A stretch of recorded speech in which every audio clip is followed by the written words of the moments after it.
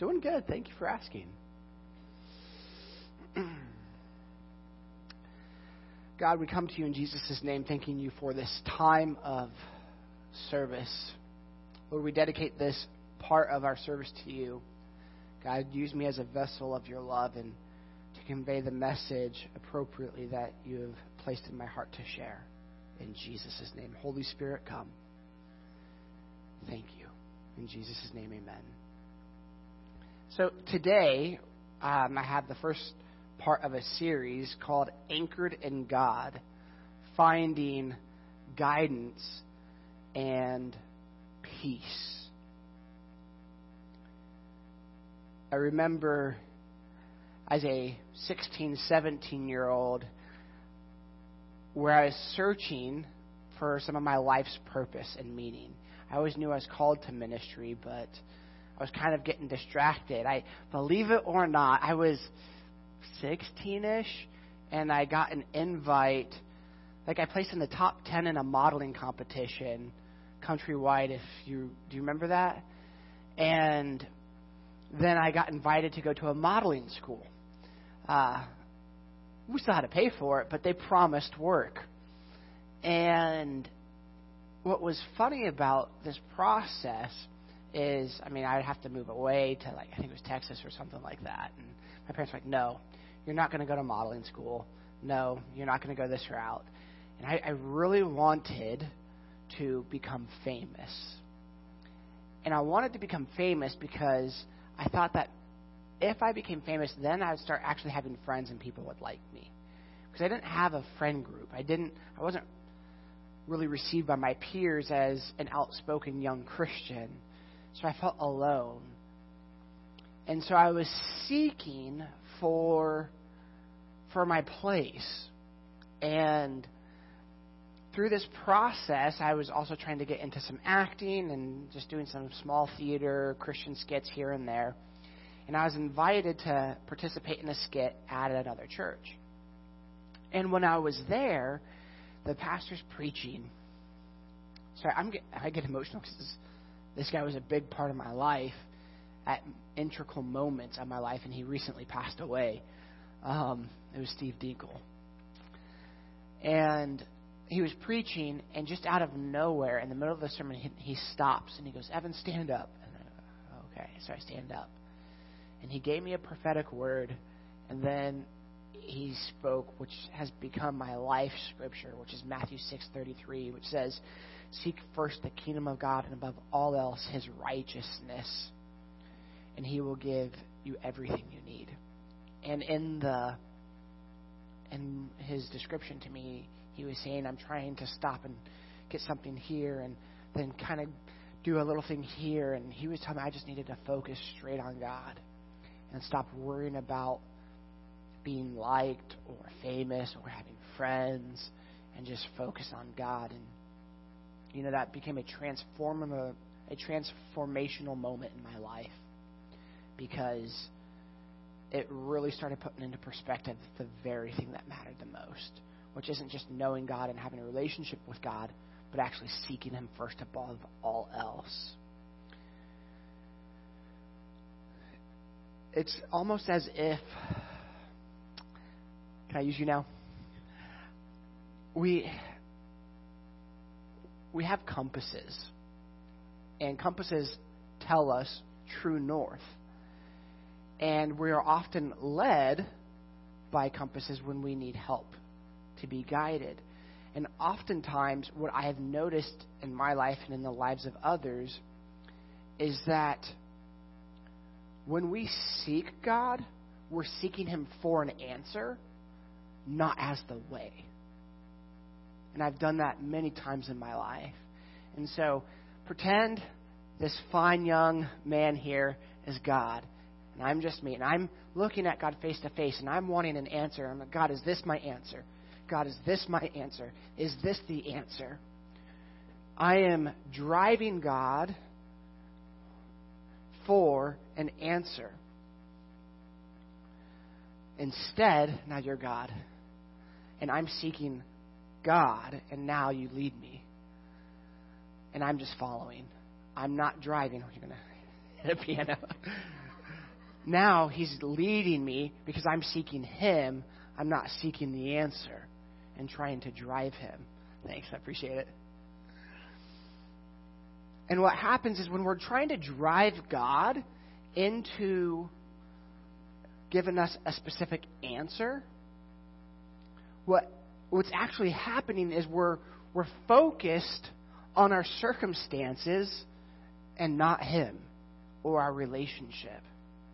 And that reminds me of a time when Jesus was sleeping in a boat on the Sea of Galilee.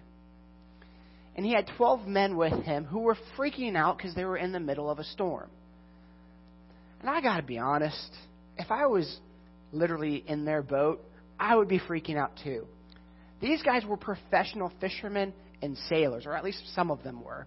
So for them to be scared, it had to have been pretty bad.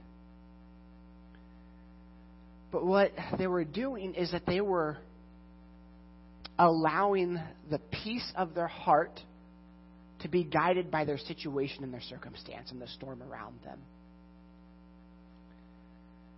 versus them actually having the presence of Jesus. And they went and got Jesus, and he calmed the storm, and he said, "Oh, ye of little faith." But what I also like is about these three men from the Old Testament called, do you guys remember their name? Meshach, Shadrach, and Abednego. And I love this story. It's probably one of my favorite moments in Scripture where they're taken before King Nebuchadnezzar. And, hey, I'm going to give you guys one more chance. Bow down before the idol, or I'm going to throw you into the fiery furnace. And one of the young men speaks up and says, "King, we will trust the Lord our God with our lives." This is Evan's version here. I'm just paraphrasing it. "We'll trust the Lord our God with our lives. We will not bow down to your false idol." And my favorite part, there's this part where he says, "And even if he doesn't deliver us, we still won't bow down." Like, talk about a mic drop moment where you're standing up to the guy who can throw you into the furnace. And you're like, even if our God doesn't deliver us, we still won't bow down to you. They did not have the manifestation of Jesus with them. But their peace was not in their circumstance. Their peace was in God and knowing him and having a relationship with him. Isaiah 41:10 says, "So do not fear, for I am with you. Do not be dismayed, for I am your God. I will strengthen you, and I will uphold you in my righteous right hand."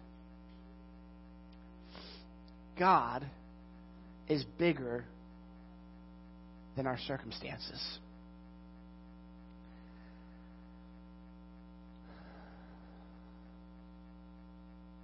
I had a circumstance once that will forever shape my life. It was 2013, March 4th. And that was the day my first child was born. But she was born as a premature, stillborn child. The Sunday before, she was born Monday around 12:30. The Sunday before, we went to the hospital and found out through ultrasound and other various tests that my daughter no longer had a heartbeat. And so I had 24 hours to start the grieving process before she was born. When she was born, she didn't look like a normal baby. Her skin was extremely fine and thin and almost translucent. And we had her for 7 hours. So from about 12:30 to about 7:30 at night. And like I said, I've come to the grips that my daughter was gone. And I prepared myself for her being deceased. But what I wasn't planning for or prepared for was at 7:30 when I was holding my daughter. And the nurse walks in and says, "Mr. Herrman, it's now time for us to take her body."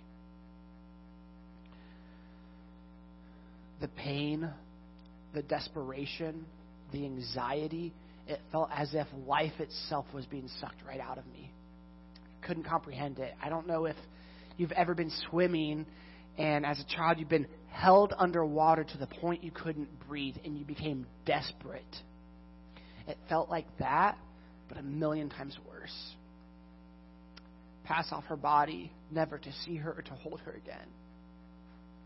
One of the things that the doctors wanted to do to help my wife through that process is they gave her a lot of pain meds, a lot of drugs so that she wouldn't experience much of the physical aspect, so that it would hopefully help emotionally. And that also made her extremely tired. And so she was sleeping on and off throughout that day, and I felt alone most of the day. Not because she left me alone, but she was just sleeping. She was tired. So fast forward, it's 9:30 at night. And I'm laying on the hospital couch, and I say, God, where's your love in all this? Because I don't see it.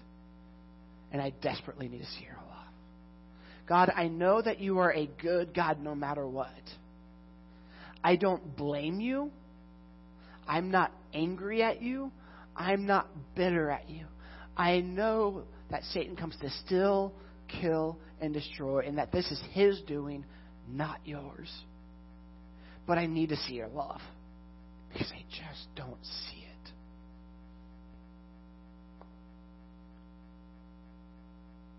And I heard him say this.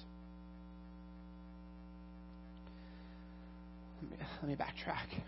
Before he said anything, he gave me a photo, a picture in my head. And that picture was the moment of me handing my daughter's body over to the nurse. All that pain and that desperation and the anxiety flooding right back in. And I said, God, I don't understand it. Why is this the image that you showed me when I asked to see your love? And this is what he said. Because this is exactly how I feel anytime any of my creation lives a life without ever knowing my love. And in that moment, I could identify with God the Father's heart for all those that live a life without ever knowing his love. And those that have walked away. My heart hurt, and it was broken as a father who lost a child who would never get to experience my love.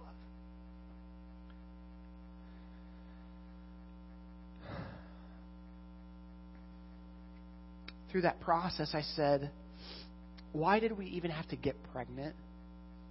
Why couldn't we have just not had the situation happen? And it was kind of one of those slap your forehead moments, because you actually already knew the answer, and God just kind of reminded you.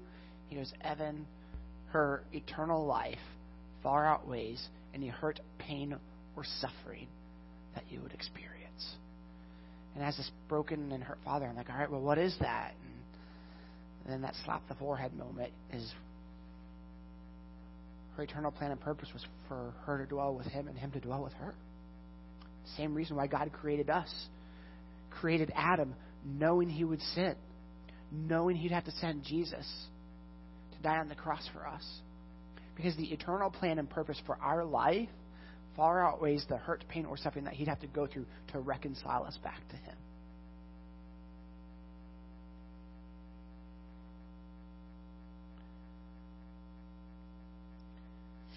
And so when we're in moments of struggle or difficulty, it's easy to get distracted by everything else that's going on. But because I had a man who spoke into my life prophetically about seeking God first, that became a foundational moment in my life. That even in the hardest times of my life, I wouldn't be trying to drive God, but I'd ask him to reveal himself to me and be in relationship with me. Now, do I do that perfectly all the time? No, I still drive God. But in that moment, I was able to be led by God because I was seeking him first. I wasn't blaming him.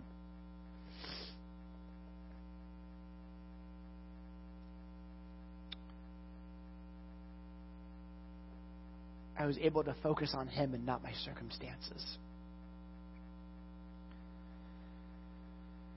Because I was seeking God first, I was able to find strength in His presence. Psalms 46:1, God is our refuge and our strength and our ever-present help in time of trouble.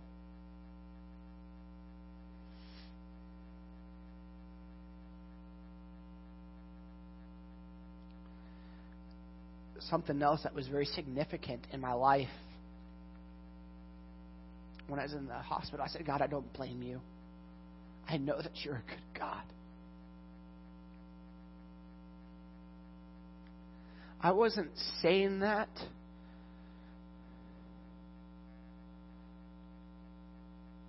let me rephrase that. I said it for two reasons. One, because I knew it was true, and I said it because I had to believe it. Because I was at a moment in my life where I had to choose whether I believed it or not. And so I verbalized that God was a good God no matter what. And that I would choose to stand on His word rather than my feelings for my situation and circumstances. I chose to walk in the light of God's word, even though my circumstances told me that my feelings were different and that I could blame God. Psalms 119, 105, your word is a lamp unto my feet and a light unto my path. Had I not been raised the way that I was and had the foundational biblical truth of God's word in my life, it would have been very easy for me in that moment to not know God's word and for it not to light up that moment of my life. Because if I didn't know it in my heart or experience it in smaller moments in my life, then it would be easy to be distracted by everything else.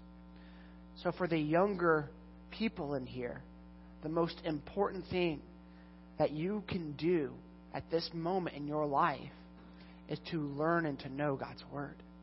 Because it will lead and guide you, and it will protect you, and it will keep you safe from destruction. It doesn't mean that bad things won't happen, but in the midst of those things, you will be able to know and trust in God, and He will be with you and walk with you through those moments.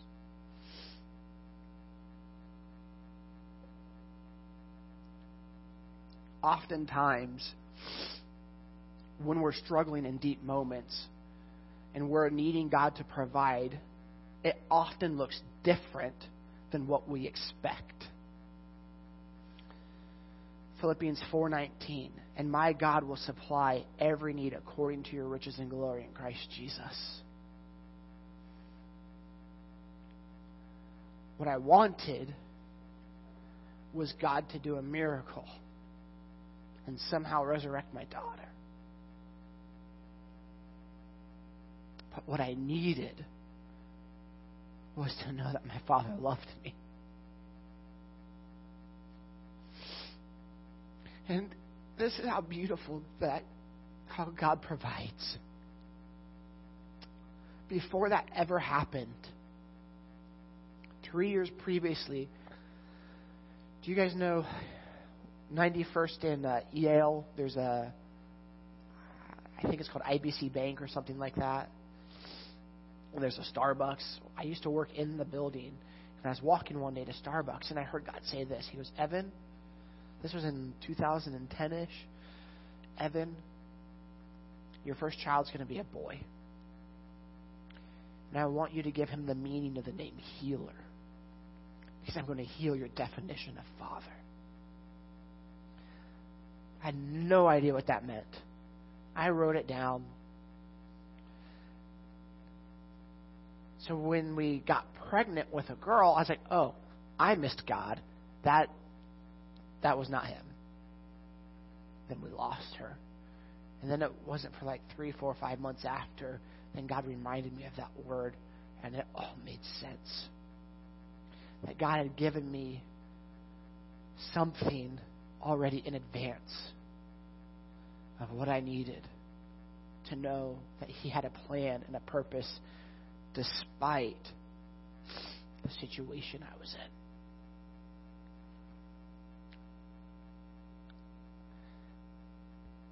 There was another moment in this process that was extremely painful. We didn't know why she died. So we were having an autopsy done to figure out if there was anything wrong with us or her genetically, to protect maybe future kids. And a few days later, I get a phone call from the funeral home saying, hey, and I think we had 48 hours before the funeral.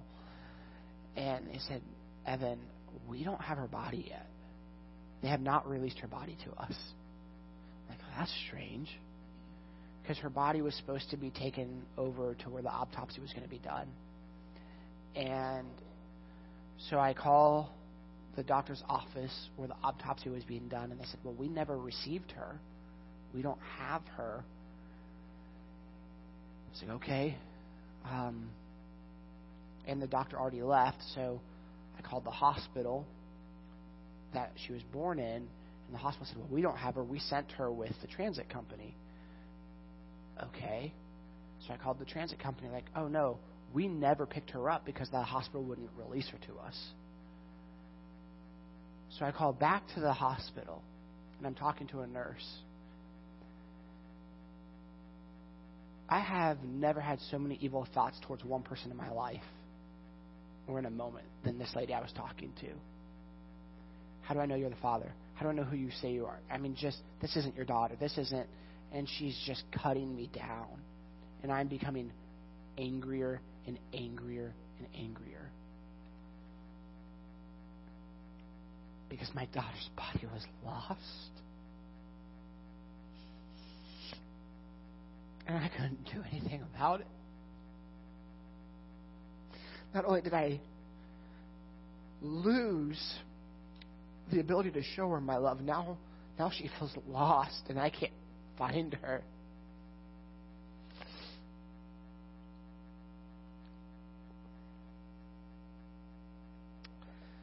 So for whatever reason, I called the place that the autopsy was supposed to be done at, because the doctor had already left because he wasn't feeling good. And I was talking to what seemed to be a very young receptionist. And she was saying, well, he's gone for today. We can't do anything. Maybe we can connect with us tomorrow. Thank you. And I was like, ma'am, look. My daughter's supposed to be buried on this day. If they don't have her body by tomorrow, we have to move the funeral. And so the sweet girl called this doctor. The doctor called me and was dumbfounded by what was going on. Called the other hospital. Turns out the nurse that I had been talking to never went and looked for her body. Just was trying to pass me off. Located her body. Everything was fine. But in this time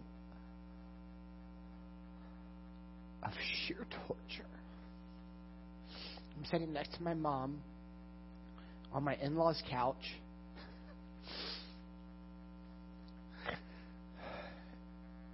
And I was hurting so bad I didn't know what to do. Because the evil thoughts that was going in my mind towards this lady were terrible.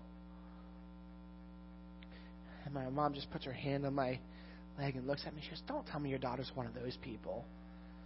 And I go, what are you talking about? She goes, late to their own funeral. And in that moment, the weight of that moment helped me move on, because humor was brought into that moment. And I believe that was divinely inspired by God. Well, I wasn't expecting a very funny and inappropriate joke to be the thing that I needed in that moment from my mother. But what I thought I needed, God showed me something different. He brought humor into a dark situation. And He still helped us find the body. And then that doctor felt extremely terrible and did the autopsy for free. And through that process, what I learned, to reiterate not only these stories, is one, that I could seek God first in everything. And instead of trying to drive God for answers, to be led by God. That I should prioritize my relationship with Him above all else. And through that process, that regardless of my circumstances, I can have peace because my hope and trust and guidance is in Him. And that I can find strength in God's presence, and that He provides what I need, even though if I don't fully know what I need or want. And even if it looks differently, I can trust that His different is better than what my expectation is. God, we just come to You in Jesus' name, thanking You for who You are and what You've done in our lives. Lord, I thank You that through this process, we are able to put You first relationally and seek You first. And in times of difficulty, that we can trust You to be led by You versus trying to drive You for answers. That we can have peace despite our circumstances, like Meshach, Shadrach, and Abednego. And that You provide for all of our needs according to Your riches and glory that are in Christ Jesus. God, help us to lay down our expectations and our views of what we think You should be like and do in our lives. And just trust the process of being in relationship with You, that You are good no matter what. In Jesus' name, I pray. Amen. If anyone is here today that hasn't received the Lord yet, be happy for us to pray with you. Or if there's anything going on in your life, I know we prayed earlier, but if there's anything else going on in your life, I'd be more than happy to pray with you as well. Thank you.